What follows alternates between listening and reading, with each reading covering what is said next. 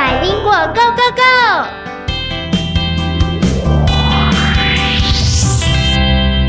各位小小探险家们，大家好，我是博彦哥哥。Hello everyone, this is Teacher Nora. 欢迎大家收听今天的Bilingual Go Go Go。到了这一关呢，我们要来考验所有的小小探险家，我们一起来学习3个英文单字哦。那我们今天呢的这个英文单字都跟化妆有一点点关系。首先，我们的第一个单字是什么呢？诺拉老师，第一个单字是 makeup。Makeup is spelled M-A-K-E-U-P。这个字其实就是化妆的意思，对不对？对。好，那我们来介绍一个跟 makeup 有关的句子。Are you wearing makeup today? You look great. 好，所以我们说 wear makeup 就是有化妆，今天有上妆的意思。有上妆的话要用 W-E-A-R 这个单字，对不对？ wear makeup。Yes. OK， 它是一个动词 wear makeup， 就是你今天有化妆的意思。对对对。所以我们前面讲到的这个 makeup， 它其实是一个名词咯。这里当作名词，就是有把化妆品放上去这样子。OK wear makeup。那化了妆之后，就会让一个人看起来比较有精神，比较美丽咯。是。好，那美丽 beauty B-E-A-U-T-Y。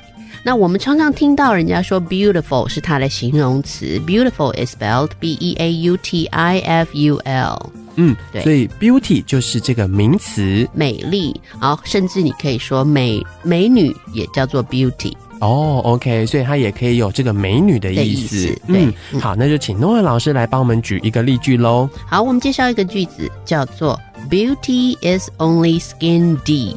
Skin S-K-I-N 皮肤。好，那有人就会说美貌只不过就是皮肤这么浅而已。因为还在最表层嘛，对不对？可能在脸蛋上面这样子。对。那提到了脸蛋，我们化妆的时候通常都是画在这个脸上面，对不对？对。那脸蛋的英文应该怎么说啊？好 ，face 就是你的脸， face is spelled F-A-C-E。那这个单字可能大朋友小朋友会比较熟悉，这个 face 这个英文单字，那也请诺瓦老师来帮大家举一个例句咯。好， The boy had a big smile on his face when he saw the toy。 那个小男孩看到玩具，脸上就浮现出很开心的笑容。OK， 所以这个玩具的英文就是 toy 这个字。Yes, toy T-O-Y。没错。那刚刚呢，诺瓦老师其实在这个例句当中使用的都是过去式，对不对？过去式的一个动词。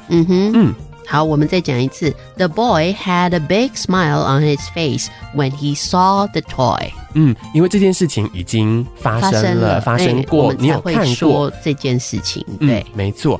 好，今天呢，我们在Bilingual Go Go Go 的单元当中，有跟大家介绍了3个英文单字。不知道所有的小小探险家们，你们没有学会这3个英文单字呢？那接下来请诺瓦老师再来帮大家复习一下我们的3个英文单字是什么呢？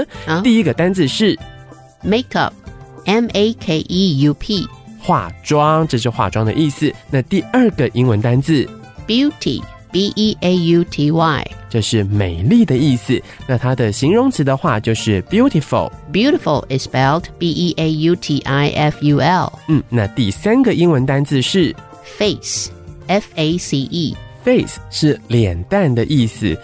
今天呢，我们在Bilingual Go Go Go 的单元当中，我跟大家介绍了3个英文单字。不知道我们的小小探险家们，你们有没有学起来的呢？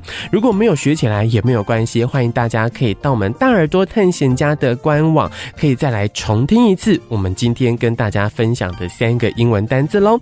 好，Bilingual Go Go Go 的单元到这边要告一个段落了。我是博彦哥哥， This is Teacher Nora。 我们下一次空中再见，拜拜，拜拜。欢迎留言给予我们5星好评。想收听更多节目，请到教育电台官网或 Channel Plus 频道收听哦。